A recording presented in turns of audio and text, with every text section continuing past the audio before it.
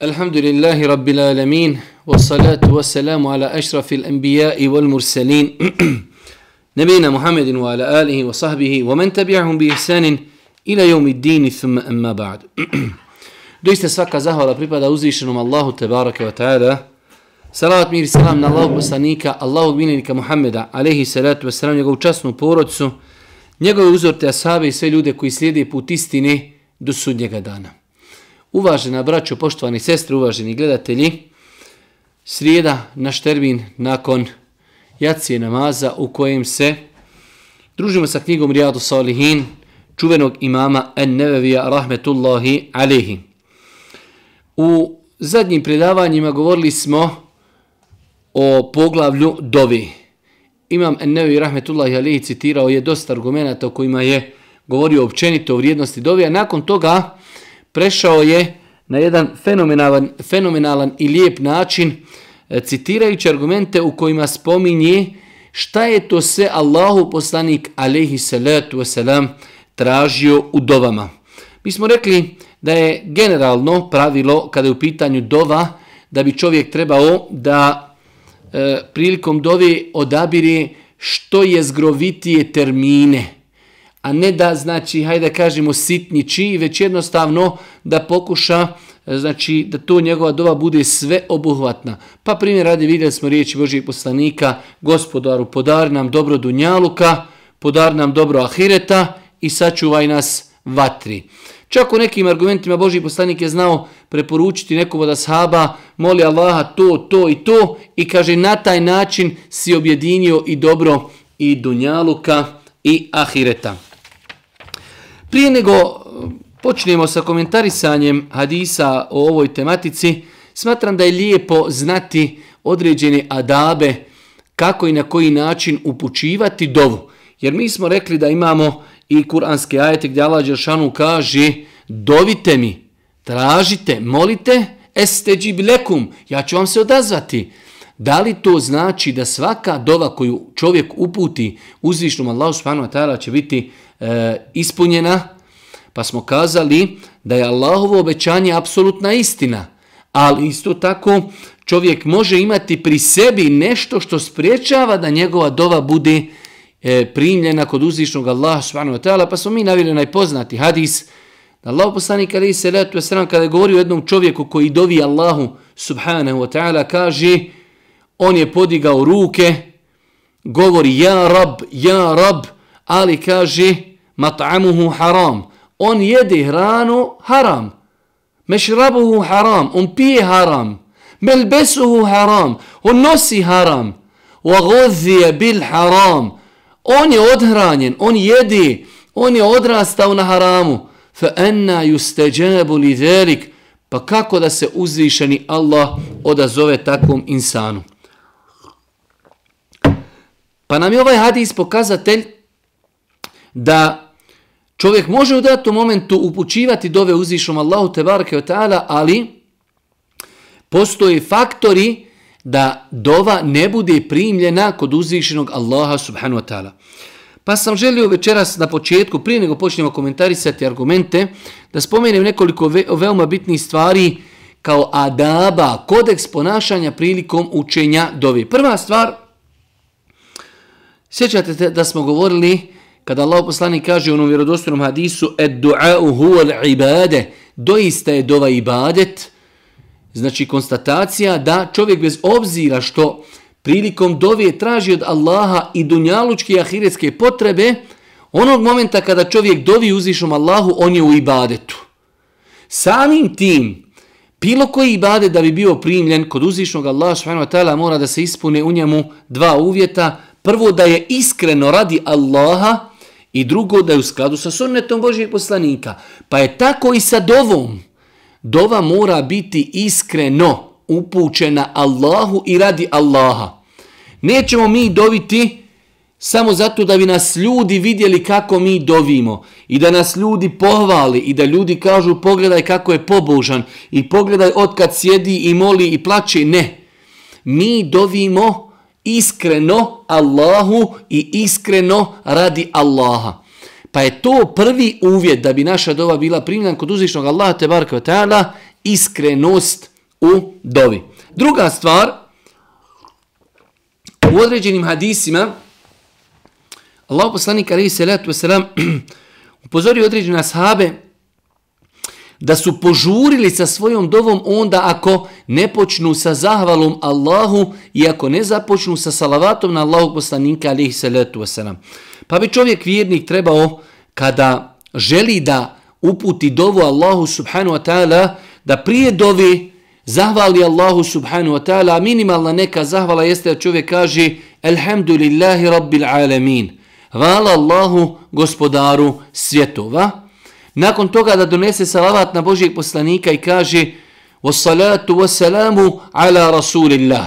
Znači to je neki minimum koji bi čovjek trebao da ispoštuje kako bi se, ako Bog da, stvorila predispozicija da njegova dova bude primljena. Pa znači prvi uvjet jeste da naša dova bude ibadet, da to bude urađeno, učinjeno radi Allaha i da je upućeno samo Allahu. Druga stvar, da započnemo sa zahvalom Allahu. Znači kada podignemo ruke, prije nego počnemo spominjati svoje potrebe, započnemo riječima Alhamdulillahi rabbil alamin. Možemo reći da je to prvi ajet sure Fatiha i svi to znamo i nakon toga kažemo wassalatu wassalamu ala rasulillah. Salavat, mir i selam na Allahovog poslanika. Nakon toga počinjemo učiti dovu. Nažalost, velik broj ljudi, hajde kažemo, ne zna ovu činjenicu, a ona je veoma bitna, jer je, kažemo, u nekim hadisima Božji poslanik za ljude koji nisu tako dovili spomenuo da su požurili. Požurili su, znači, jednostavno nisu ispunili sve da bi se njihova dova ispunila. Isto tako, kada čovjek dovi, treba da dovi na način da čvrsto traži. Nerijetko nam se dešava da ljudi kada jedni drugima kažu Allah te nagradio, inša Allah. To inša Allah u tom mjestu treba izbjegavati. Čovjek kada dovi Allahu subhanahu wa ta'ala treba da dovi čvrsto tražeći i moleći. Gospodaru, oprosti mi. A ne da kaže gospodaru, ako hoćeš, oprosti mi. Ili gospodaru, ako hoćeš, smiluj mi se. Gospodaru, ako hoćeš, uvedi me u džennet. Ne. Jedna od metoda koja je pohvalna i koju je pohvalio Allahu poslanik alejhi selatu vesselam, jer sve stvari koje ćemo sada spomenuti, one su utemeljene u vjerodostojnim hadisima Božjeg poslanika. Čovjek treba da traži dovu, znači kako to Arapi kažu, bil džezm, da jednostavno, znači čvrsto i odgovorno tvrdi i traži bez nekog sumnjičanja i bez, znači, onoga gospodaru, ako hoćeš, smiluj mi se. Već pohvalno je, lijepo je da čovjek u dovi traži, znači čvrsto i odgovorno. Isto tako, naš gospodar uzvišeni Allah subhanahu wa ta'ala je El Alim, sveznajući, i El Hakim, mudri, pa je on taj koji zna kada treba da se svome robu odazove. Mi smo jednostavno, bez obzira koliko je i tehnologija napredovala i koliko je insan kao biće, koliko je potpun, opet insan ne zna šta nosi dan, šta nosi noć. Ne zna insan gajb. Pa insan možda u datom momentu traži nešto što ako bi mu Allah dao, možda bi zagorčio sam sebi svoj život. Pa je onda, znači, insan ne treba da požuruje sa dovom. U smislu, insan treba da dovi, da se uzda u Allaha, da se oslanja na njega, a kada će Allah njemu podariti to što traži, to je, znači, do uzvišenog Allaha subhanahu wa ta'ala, i on najbolje zna šta njegovim robovima treba i kada im to treba. Čak je spomenuto u vjerodostojnim hadisima da je Allah poslanik alejhi selatu vesselam spomenuo da kaže Allah dželešanu će se odazvati dovama vašima sve dok ne budete požurivali. Kažu, a šta znači požurivati? Kaže Allah poslanik da čovjek rekne dovio sam, pa sam ostavio dovu jer mi se gospodar nije odazvao. Pa čovjek kada dovi treba da ima na umu da se obraća svevišnjim Allahu, sveznajućem mudrom, a uzvišeni Allah zna da li će se odazvati toj dovi, da li je to što njegov rob traži dobro za njega ili ne, i kada mu je to najbolji. Zato i došlo onoj istihara dovi. Čovjek vjernik kada hoće uraditi određenu veliku krupnu stvar, pohvalno je propisano je da čovjek klanja 2 rekiata, kada klanja 2 rekiata, nakon toga da uči onu istiharetsku dovu u kojoj je došlo: Gospodaru, ja ne znam, a ti znaš. Pa ako je ta stvar o kojoj ti dovim i tražim i pitam dobra za mene, za moj dunjaluk i moj ahiret, ti mi to omogući i olakšaj. A ako ta stvar koju ja tražim, hoću da je uradim, ako nije dobra za mene, moj dunjaluk i moj ahiret, ti to odalji od mene. Pa je uzvišeni Allah taj koji zna gajb, koji zna budućnost, koji zna da li to što mi tražimo, da li to zaista nama je korisno ili ne. I kada nam je to najkorisnije. Pa je zato znači jedan od adaba dove da čovjek neće požurivati. Čovjek će doviti, a nakon toga će odgovor prepustiti uzvišenom Allahu subhanahu wa ta'ala. Od stvari koje su lijepe, a vezuju se za dovu, jeste da čovjek kada dovi treba se maksimalno truditi da bude svojim srcem prisutan u dovi. Da ne bude da čovjek dovi: Gospodaru, oprosti mi, Gospodaru, smiluj mi se, a razgleda, razmišlja o nekim drugim stvarima i tako dalje. Pa je došlo u vjerodostojnim hadisima da Allah ne prima dovu koja izlazi iz srca, srce koje je dekoncentrisano, srce koje ne razmišlja o onome što dovi. Pa je lijepo, pohvalno da čovjek kada dovi razmišlja o tome što dovi, da bude skrušen, da to čini blagim, tihim glasom, ali isto tako da se skoncentriše na ono što traži. Pa kada moli Allaha za oprost, da to izlazi iz njegovog srca: Gospodaru, oprosti mi. Imajući na umu koliko imamo grijeha, imajući na umu kolika je Allahova milost i tako dalje. Pa znači čovjek bolje je da dovi minut, ali da se koncentriše na tu svoju dovu, nego da dovi 5 minuta i da nakon razgleda, da je dekoncentrisan, da jednostavno ne razmišlja o onome što dovi. Jer rekli smo da je došlo u vjerodostojnim hadisima da je poslanik alejhi selatu vesselam kazao: Allah se neće odazvati dovi nekoga čije srce, znači, nije prisutno u njegovoj dovi. Isto tako, od stvari koje islamski učenjaci spominju kao lijepi postupci jeste da se čovjek maksimalno trudi, jer sigurno ako ne bude pazio na to može doći u vrijeme kada će se kajati, a to je da ne dovi protiv svoje porodice, svoje supruge, svoje djeci. Bez obzira šta da se desi, opet je to naša porodica. Bez obzira šta da se desi, to je naša supruga. Bez obzira šta da se desi, to su naša djeca. Bez obzira šta se desi, to je naš otac.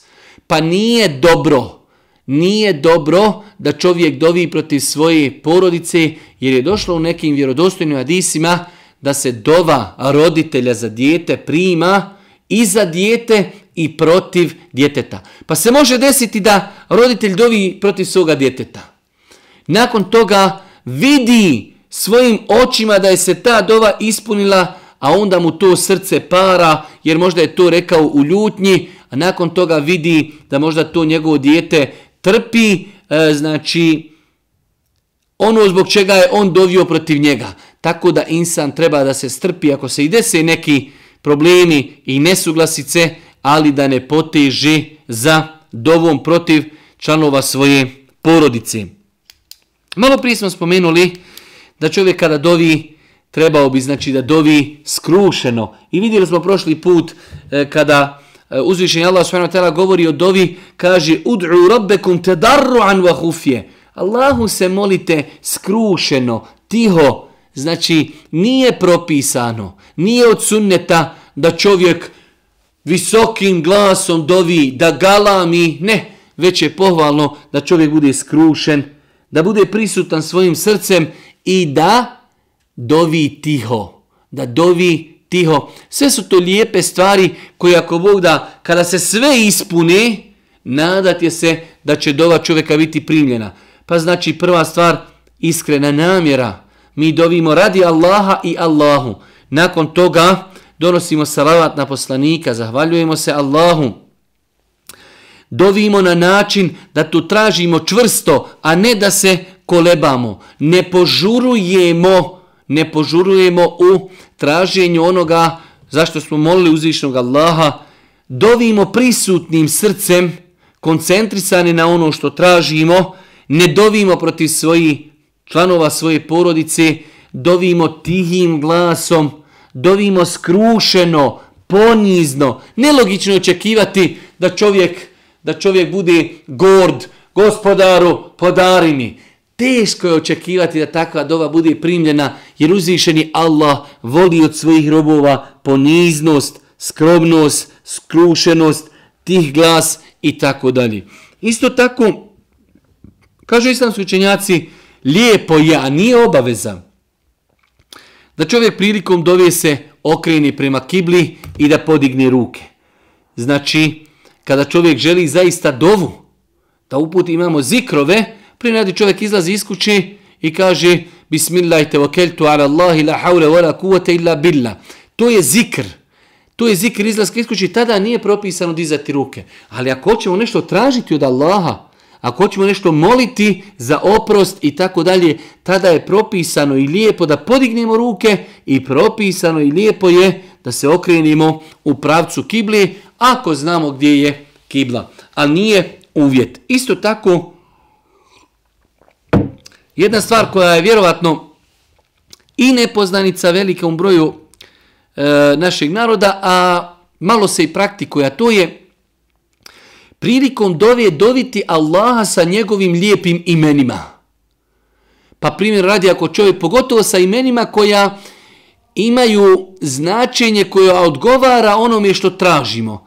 Pa primjer radi ako tražimo od Allaha milost, da ga dozivamo njegovim imenom milostivi. Ja Rahman, Ja Rahim, Ja Gafur i tako dalje. Gospodaru oprosti mi, ali da dozivamo gospodara njegovim imenima milostim. Kada tražimo od Allaha rizk i na faku da kažemo Ja Razak, Ja Razak, Ja Razak, o ti koji daješ rizk i na faku ljudima, obskrbi me. Kada tražimo, hajde da kažemo, ako nekada dođemo u situaciju da dovimo protiv nekoga, protiv neprijatelja, tada kažemo Ja Aziz, Ja Džebar, Ja Qawiju, Ja Metin, o gordi, o jaki, o svemogući i tako dalje. Pa da znači ta imena odgovaraju onome što tražimo. Ali generalno lijepo je da čovjek prilikom dovi koristi Allahova lijepa imena i znači da ga doziva njegovim imenima, pa ako se čovjek kaje da kaže Ja Tawwab, Ja Tawwab, o ti koji primaš teube, Ja Rahim, Irhamna, Ja Rahim i tako dalje. Znači da čovjek dovi Allaha subhanahu wa ta'ala njegovim lijepim i potpunim savršenim imenima. I zadnja stvar od stvari koje su lijepe da čovjek pazi na njih kada je u pitanju dova, to je ono što smo spomenuli na početku, da se čuva maksimalno grijeha. Pogotovo grijeha koji se vezuju za ljude, grijeha koji se vezuju znači za nešto što je konkretno pri njemu. Pa da pazi šta jede, šta nosi, šta pije, od čega je othranjen i čime hrani svoju djecu. Jer je došlo jasno u hadisu Božih poslanika, alejhi salatu vesselam, da onaj ko jede haram, da onaj ko pije haram, da onaj ko nosi haram, da onaj ko je odranjen u haramu, da je teško očekivati da se njegova dova primi kod uzvišnog Allaha tebareke ve taala, pa bi se insan trebao truditi da pazi na svoju izranu. Zato je bilo ljudi koji su bili takozvani musteđabu dua. Bilo je ljudi kroz historiju više, kako ashaba, tako tabiina, tako pobožnjaka, tako velikih alima, tako muđahida, koji su jednostavno šta god da bi zatražili od Allaha, uzvišeni Allah bi im se odmah odazvao. Jedna od stvari koju su mnogo pažnje ti ljudi posvećivali jeste ishrana. Jeste ono od čega su živjeli, da su jeli halal, da su nosili halal, da su odgajali svoju djecu na halal način. Pa je to jedan veoma bitan faktor kada je u pitanju dova. I možda tu leži odgovor kada kažemo imamo mnogo ljudi dovi, mnogo ljudi traži od Allah nešto, ali počesto im se uzvišeni Allah ne odazove njihovim dovama. Možda je jedan od razloga to što ljudi u današnje vrijeme slabo pazi da li je halal meso, nije halal meso, da li je halal ishrana da li su je zaradili na halal način ili nije, da li odjeća koju nosi je halal u osnovi i da li je zarađena na halal način, da li je stečena prevarom, da li znači njihov sav taj život je na halal ili haram način. Nakon toga, opet prije nego što prijeđemo da govorimo o argumentima koji citiraju Imam Nevevi o dovi, nekoliko interesantnih vremena kada je lijepo i dodatno pohvalno doviti. Jer, vidjeli smo svi ovi adabi, sve bi to trebali da nađemo pri sebi kada dovimo. Ali isto tako imaju posebna vremena kada je dodatno pohvalno lijepo upućivati dovu. Pa primjera radi dova u zadnjoj trećini večeri. Vi znate da postoji vjerodostojni hadisi kojima Allahov poslanik alejhi selatu selam kaže uzvišeni Allah se spušta svojim bićem u zadnjoj trećini noći na dunjalučko nebo i tada govori, obraća se svojim robovima i kaže ima li neko da dovi, ima li neko da traži oprost, ima li neko da traži nešto pa da mu dam, da mu oprostim. Pa je to jedno od poznatih blagoslovljenih vremena zadnja trećina noći. Pa je pohvalno i lijepo da insan s vremena na vrijeme, ako ne može svaku noć, ali s vremena na vrijeme da ustane sahat vremena prije sabah namaza ili ako je već ostao dugo nešto radeći, pisajući i tako dalje, da ustane da klanja 2-4 rekjata na fili i da nakon toga podigne svoje ruke i svome gospodaru kaže ono što ga tišti i da mu ukaže svoje probleme. Znači zadnja trećina noći je jedno posebno blagoslovljeno vrijeme. Isto tako u vjerodostojnim hadisima nam je došlo da Allahov poslanik alejhi selatu vesselam spomenuo da dova je posebna dova kada se čini između ezana i ikameta.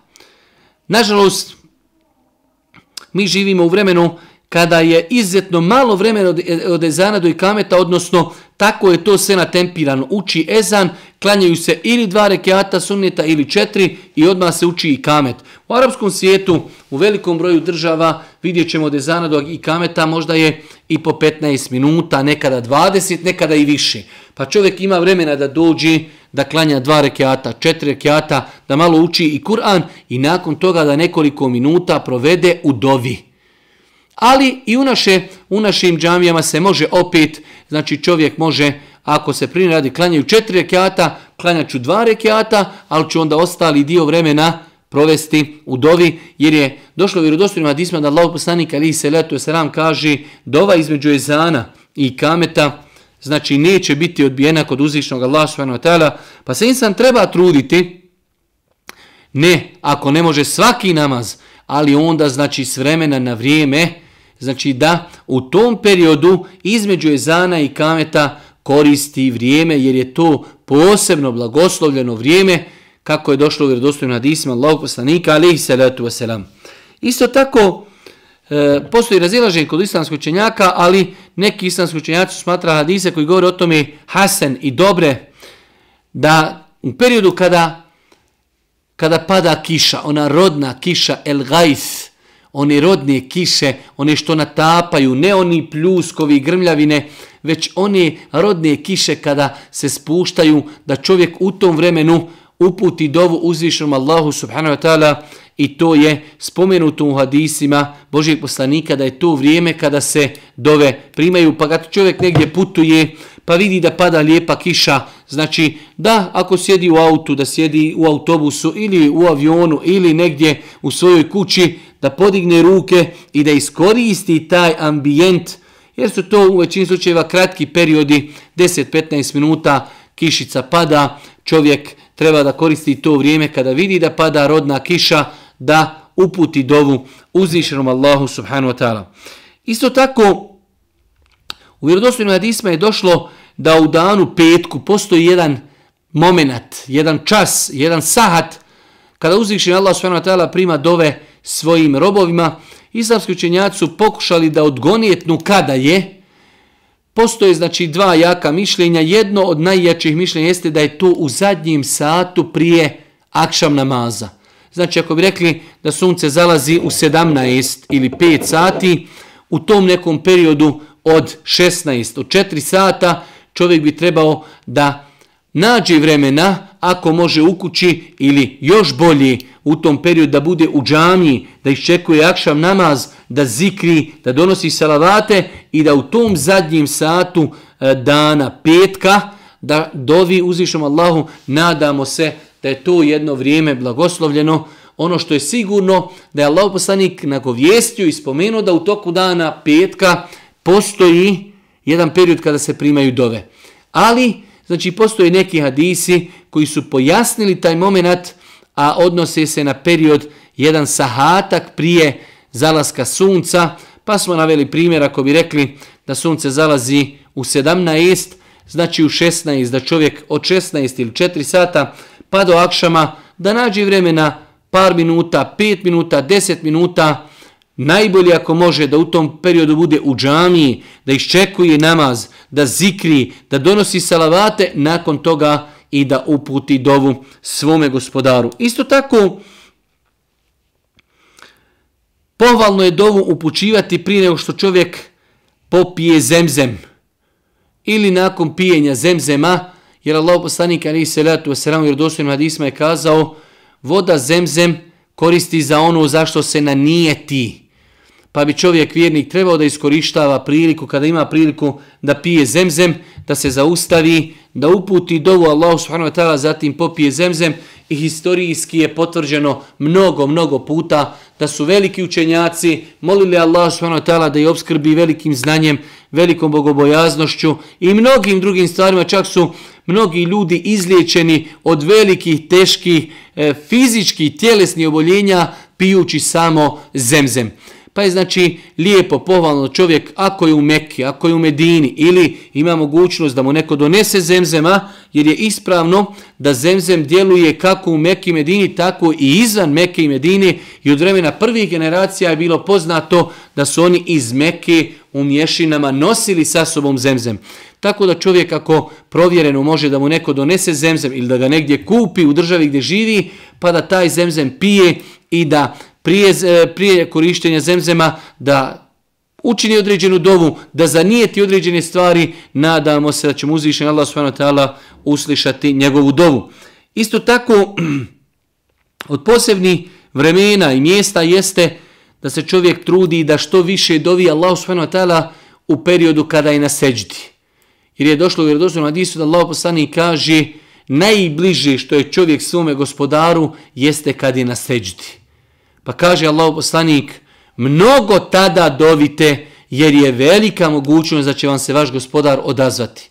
Pa znači, period dok je čovjek na seđdi, da čovjek ostane na seđdi minut, 2, 5, 10, pa čak ako klanja na filu i na svom bosanskom jeziku ili maternjem jeziku, ako mu bosanski jezik nije maternji, na svom jeziku koji razumije. Ako ne zna na arapskom, da čovjek spusti svoje čelo na seždu i kaže: gospodaru, oprosti mi, gospodaru, smiluj mi se, podari mi džennet, sačuvaj me džehennema, sačuvaj me kaburskog iskušenja, sačuvaj moju djecu, uputi i napravi put, zaštiti od smutnje, gospodaru, popravi stanje ummeta, gospodaru, ujedini muslimane, gospodaru, podari nam džennet, gospodaru, prosti našim roditeljima. Sve su to stvari koje čovjek može svojim riječima na maternjem jeziku kazati kada je na seždi, kada klanja na filu. Kada je u pitanju farz namaz, bolje je da to čovjek ne čini i da to izbjegava. Isto tako, treba koristiti jedno tajno oružje, a to je doviti za brata muslimana. U vjerodostojnim hadisima je potvrđeno da insan kada dovi za brata muslimana, a on ne zna da on za njega dovi, da melek amina na njegovu dovu i kaže: amin i tebi isto. Pa melek amina, to znači da je velika mogućnost da se dova za brata muslimana prima, ali isto tako i melek sam koji je Allahovo odabrano, nepogrešivo stvorenje i on sam kaže amin i tebi, o ti koji doviš, i tebi isto. Pa ako mi kažemo gospodaru, oprosti mom bratu tom i tom, melek kaže amin, molim Allah da mu oprosti, ali kaže i tebi isto. Ja molim Allaha, melek, molim Allaha da tebi tvoj gospodar oprosti. Pa insan se treba truditi, natjerati da što više dovi za svoje prijatelje, poznanike, komšije, rodbinu i tako dalje. Predzadnja stvar od stvari koje su vezane za dovu, a to je dova čovjeka kojim je, ili čovjeka kad kažemo insana, može biti i žena i muškarac, kojim je urađena nepravda. Allahu poslanik alejhi selatu selam kada je slao Muaz ibn Džebela u Jemen kaže: o Muaze, boj se dovi mazluma, čuvaj se dovi mazluma, makar taj mazlum bio i nevjernik, između njega i Allaha nema zastora.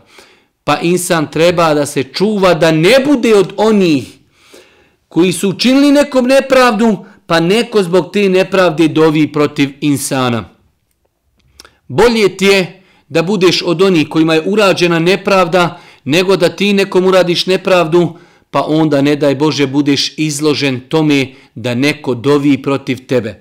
I zadnja stvar, a spomenuli smo je dova roditelja. Roditelji bi trebali da što više vremena provedu dovijeći Allahu za svoju djecu.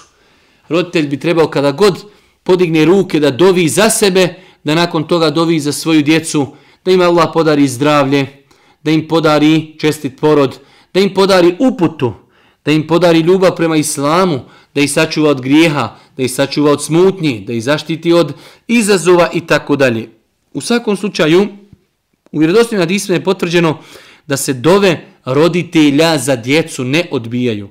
Pa bi i logično je, jer je roditelj taj koji će najbolje doviti za svoje dijete. Najiskrenije, najsrčanije, najosjećajnije, a vidjeli smo na početku koliko je taj moment prilikom dove bitan da čovjek dovi sa srcem blago, tiho, skrušeno i tako dalje. A definitivno roditelj kada dovi za svoje dijete, on će to najbolje činiti. Nakon ovog, hajde da ga nazovemo, malo i dužeg uvoda, da uzmemo večeras i nekoliko hadisa Božijeg poslanika alejhi selatu vesselam koji imam Ennevi spomenuo u knjizi Rijadu Salihin. 1470. hadis na 657. stranici za one koji imaju knjigu ovog formata. Kaže se od Abdullaha ibn Amra el-Asa radijallahu ta'ala da je Allahu poslanik alejhi selatu vesselam rekao: Allahumme musarrif al-qulubi sarrif qulubana ala ta'atik. Allahu moj, ti si onaj koji upravlja srcima, pa usmjeri naša srca ka pokornosti. Prošli put smo govorili o sličnom hadisu da je veoma često Allahov poslanik dovio Allaha da njegovo srce učvrsti na putu istine, na putu pokornosti, na putu islama i tako dalje. Ovaj hadis nam definitivno i hadisi prethodni ukazuju, braćo moje drage cijene sestre, na bitnost ljudskog srca i tog čudnog organa. Allahov poslanik je kazao u vjerodostojnom hadisu: doista u ljudskom tijelu ima jedan organ. Taj organ, ako je zdrav i ako je dobar, bit će sve ostalo dobro. Ako taj organ nije dobar, sve ostalo će biti loše. Kaže Allahov poslanik: ela wahiyal qalb, doista je taj organ ljudsko srce.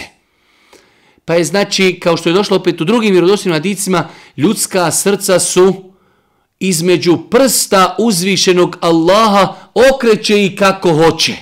Sama riječ u arapskom, riječ srce je kalb, a riječ kalb ima svoju osnovu jezičku od glagola kallebe yuqallibu, prevrtati se.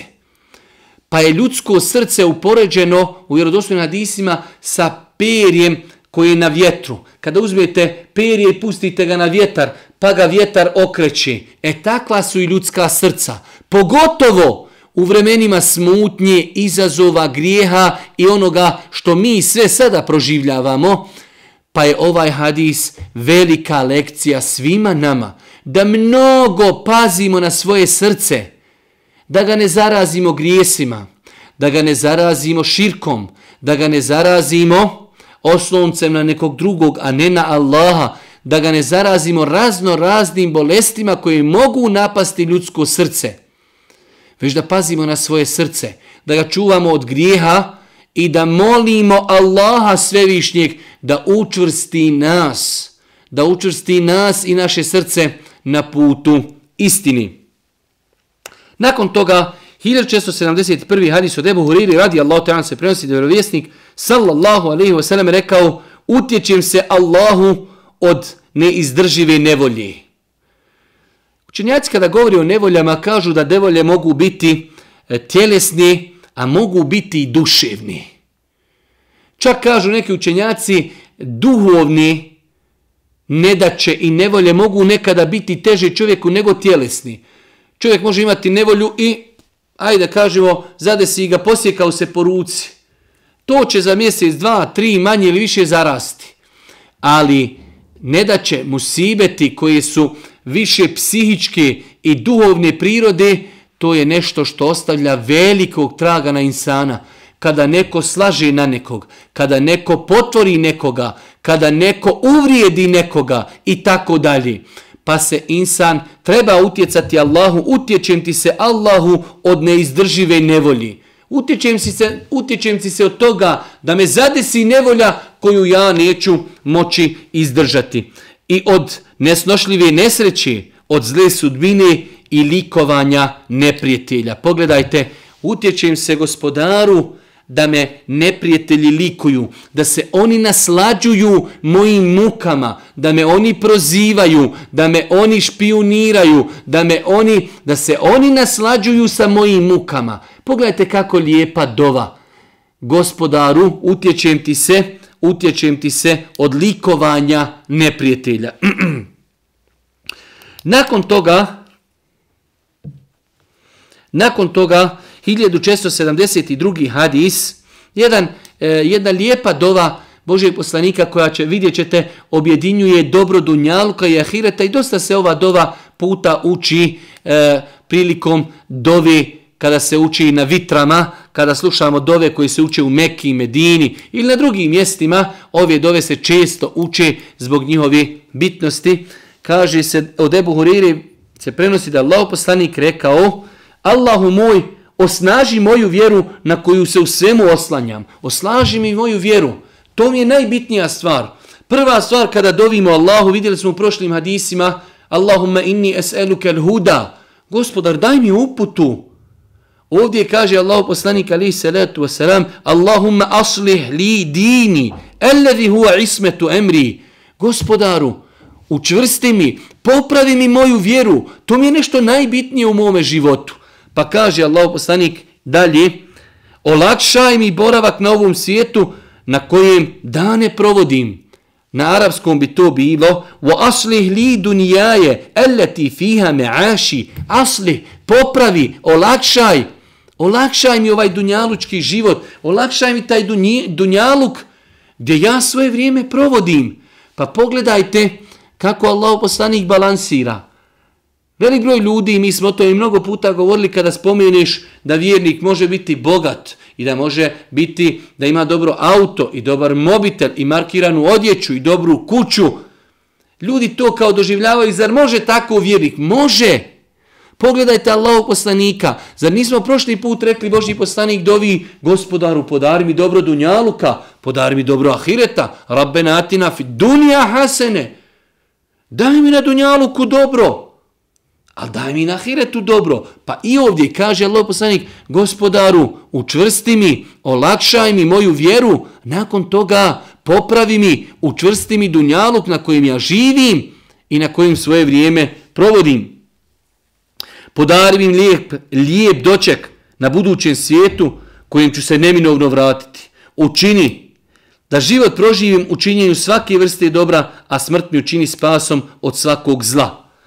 Dovi Allahov poslanik alejhi salatu vesselam svome Gospodaru da mu otvori na dunjaluku riznice činjenja različitih vrsta dobrih djela. Nakon toga, sličan hadis kojeg smo prije citirali, Allahov poslanik bi često dovio: Allahumme hdini osedidni, gospodaru moj ili Allahu moj, uputi me i na pravom putu me učvrsti. Allahumme hdini, uputi me, osedidni, znači učvrsti me, seddedeju sedidu, učvrsti me na putu istine. Podari mi istinu, podari mi uputu, to mi je najbitnije. A nakon toga učvrsti me na tom putu istine. Ono što u 1674. hadisu Allahu poslanik alejhi selatu selam utjecao se od nekoliko stvari i te stvari smo spominjali. Allahu moj, utječem se od nemoći i ljenosti, od kukavičluka i duboke starosti i od škrtosti, i utječem se od patnje u kaburu, i utječem se od iskušenja života i smrti, i kaže, i utječem ti se od toga da me dug optereti i da me ljudi nadvladaju. Pogledajte širine u dovama Allahu poslanika alejhi salatu vesselam, pa na kraju čak kaže gospodaru, utječem ti se od toga, ne dopusti da me opterete veliki dugovi. Gospodaru moj, nemoj da me ljudi nadvladaju. Allahu ekber. Pogledajte kako Allahu poslanik opet dovi za dunjalučke koristi. Kada čovjeka dugovi optereti, kada ga ljudi nadvladaju, njegov život više ne vrijedi, život njegov je izgubio smisao. Čovjek ima mnogo dugova. On je sav, znači psihički, svojim mislima vezan za te dugove. Čovjek kada ga nadvladaju ljudi, kada je ponižen, kada znači jednostavno neko sa njim upravlja, kada ga neko uvjetuje, gotov je njegov život.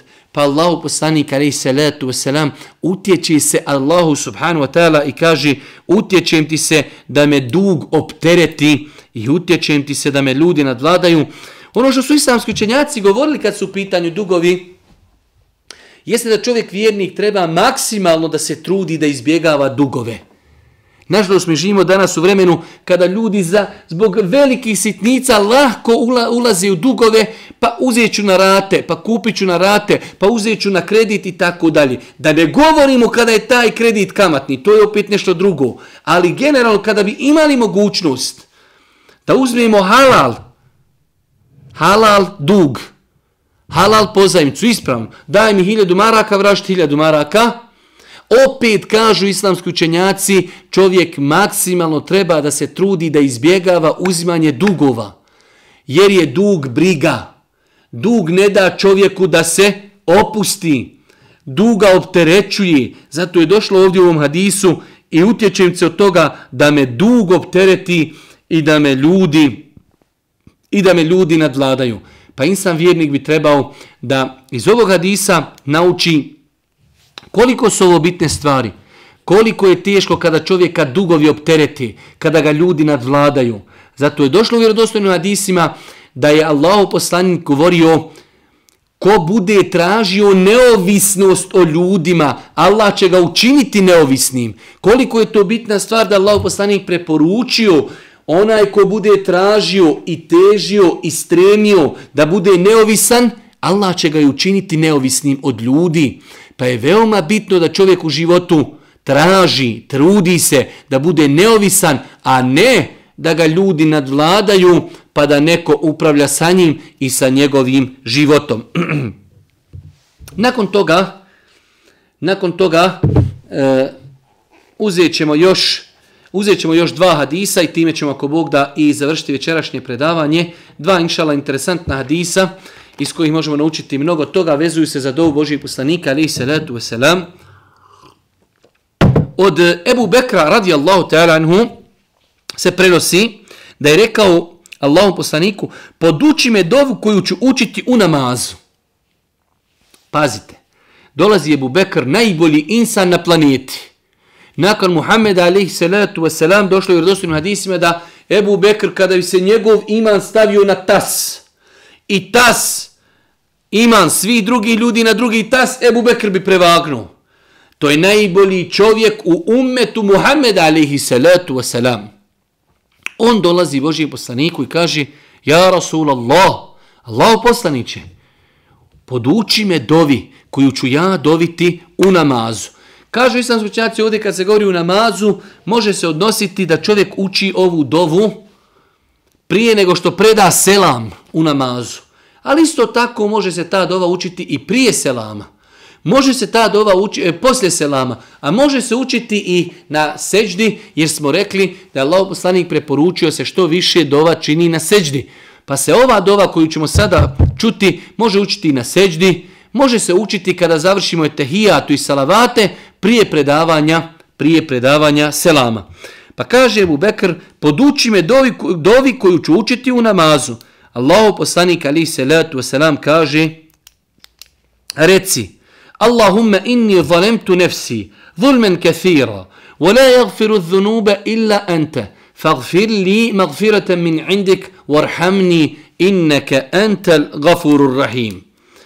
Kaže mu Allahov poslanik alejhi salatu vesselam, reci o Ebu Bekre, Allahumma inni zalemtu nefsi zulmen kathira, ولا يغفر الذنوب إلا أنت فاغفر لي مغفرة من عندك وارحمني إنك أنت الغفور الرحيم. Da čujemo prijevod.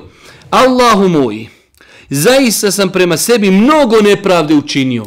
Pazite, Ebu Bekr, najbolji insan, on kaže ja Rab, priznajem, jer je pohvalno prije dovije da čovjek prizna svome gospodaru svoju slabost, da prizna činjenje grijeha. To je jedna od stvari koja će biti razlogom da se uzvišeni Allah svome robu odazove. Pa kaže, reci o Ebu Bekre, Allahu moj, zaista sam prema sebi mnogu nepravdu učinio, a grijehe ne može oproštiti niko osim tebe, pa oprosti mi svojim oprostom i smiluj mi se. Ti si uistinu onaj koji prašta i koji je milostiv. Znači prvo Ebu Bekr počinje i kaže ja sam prema sebi nepravdu učinio. Nakon toga kaže a grijehe ne može oprostiti. Mi muslimani vjerujemo, ne treba nam nikakav posrednik, kao što ima u nekim drugim religijama. Kod muslimana čovjek traži oprost grijeha direktno od svoga gospodara. I ne može te grijehe oprostiti niko, osim uzvišeni Allah. Pa kaže, la yaghfiru dhunuba illa ant, ne može mi niko oprostiti osim ti. Ali na kraju kaže Ebu Bekr,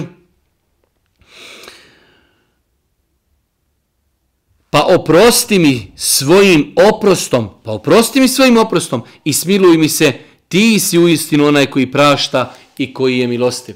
Pa vidimo da je ovdje Allahov poslanik alejhi salatu vesselam podučio najboljeg čovjeka da moli Allah subhanahu wa ta'ala za oprost grijeha i da mu se uzvišeni Allah subhanahu wa ta'ala smiluje. I zadnji hadis koji ćemo večeras uzeti u ovom našem večerašnjem druženju jeste jedan interesantan hadis, 1476. hadis od Ebu Musa el-Eš'arija radijallahu ta'ala anhu se prenosi da je Allahov poslanik alejhi salatu vesselam govorio Allahumma gfir li khati'ati wa jahli wa israfi fi amri wa ma anta a'lamu bihi minni.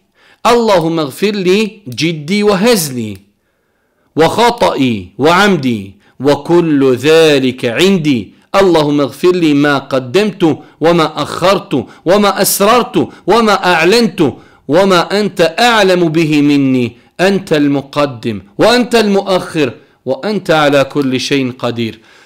Ova dova bilježi ima Muslim i Buharija i Muslim. Poslušajte ovu veliku dovu i poslušajte skromnost Allahovog poslanika u ovoj dovi. Kaže Ebu Musa el-Eš'ari, Allahov poslanik bi mnogo dovio Allahu moj, oprosti mi moje grijehe. Allahov poslanik, najbolji insan, moli Allaha da mu oprosti grijehe. I oprosti mi moje neznanje, ono što sam uradio u neznanju. I oprosti mi moju neumjerenost u svim mojim postupcima. Allahov poslanik moli Allaha da mu oprosti ono gdje je bio neumjeren. Zamislite koliko mi danas imamo neumjerenih postupaka od odjeći, od govora, od ponašanja, od imetka, od mnogo stvari gdje mi pretjerujemo. Allahov poslanik alejhi salatu vesselam kaže oprosti mi, gospodaru moj, neumjernosti u svim mojim postupcima i sve drugo što ti znaš bolje od mene. Allahu moj, oprosti mi ono što sam učinio i u zbilji i u šali. Pogledaj sad jedna nova vrata oprosta. Prvo oprosti mi sve. Oprosti mi ono što ti znaš.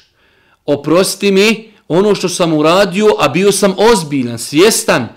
Oprosti mi ono što sam uradio u šali, ali sam pogriješio. Kaže i oprosti mi ono što sam uradio nenamjerno i namjerno.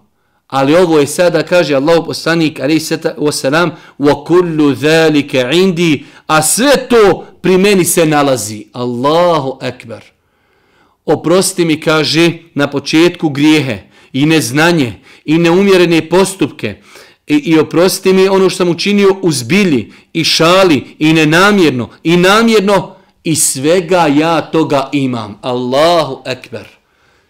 Da li bi danas neko od nas bio tako spreman da kao Allahov poslanik prizna i kaže svega ja imam. Imam i grijeha, imam pretjerivanja, imam i tajno, imam i javno, imam u zbilji, imam u šali, imam namjerno, imam nenamjerno. Pogledajte tu gromadu, pogledajte tog insana i tu veličinu, kaže Allahov poslanik, wa kullu zalika indi. Sve ovo što sam nabrojao, svega ja toga imam, pa mi Gospodaru oprosti. Pa nastavlja, kaže, Allahu moj, oprosti mi što sam učinio u prošlosti i ono što ću učiniti u budućnosti i ono što sam učinio u tajnosti i ono što činim javno i sve ono u čemu sam pretjerao i ono što ti od mene bolje znaš. Ti si onaj koji unapređuje i ti si onaj koji unazađuje, ti si svemoćni. Pogledajte skromnost Allahu poslanika, pa kaže Gospodaru oprosti mi ono što radim i tajno i ono što radim javno i ono što pretjerujem i ono što sam uradio u prošlosti i ono što ću uraditi u budućnosti. Sve to ima i od svega toga Allahu poslanik alejhi salatu vesselam traži oprost. Pa znači ovaj hadis definitivno nas uči skromnosti, da čovjek prizna svoje grijehe, da zamoli Allah subhanahu wa ta'ala ovim širokim dovama, Gospodaru oprosti mi moje grijehe, smiluj mi se, oprosti mi ono što sam radio i tajno, i javno, i namjerno, i nenamjerno, i u izbilji, i šali, sve mi to oprosti. Mi ćemo se ovdje, ako Bog da, i zaustaviti. Molimo uzvišenog Allah subhanahu wa ta'ala da nam se smiluje, da nam oprosti grijehe, da nas učvrsti na putu istine i na kraju subhaneke. Allahumma bihamdike, šedu in la ilaha ilan stakfiruke, wa etubu ilajk.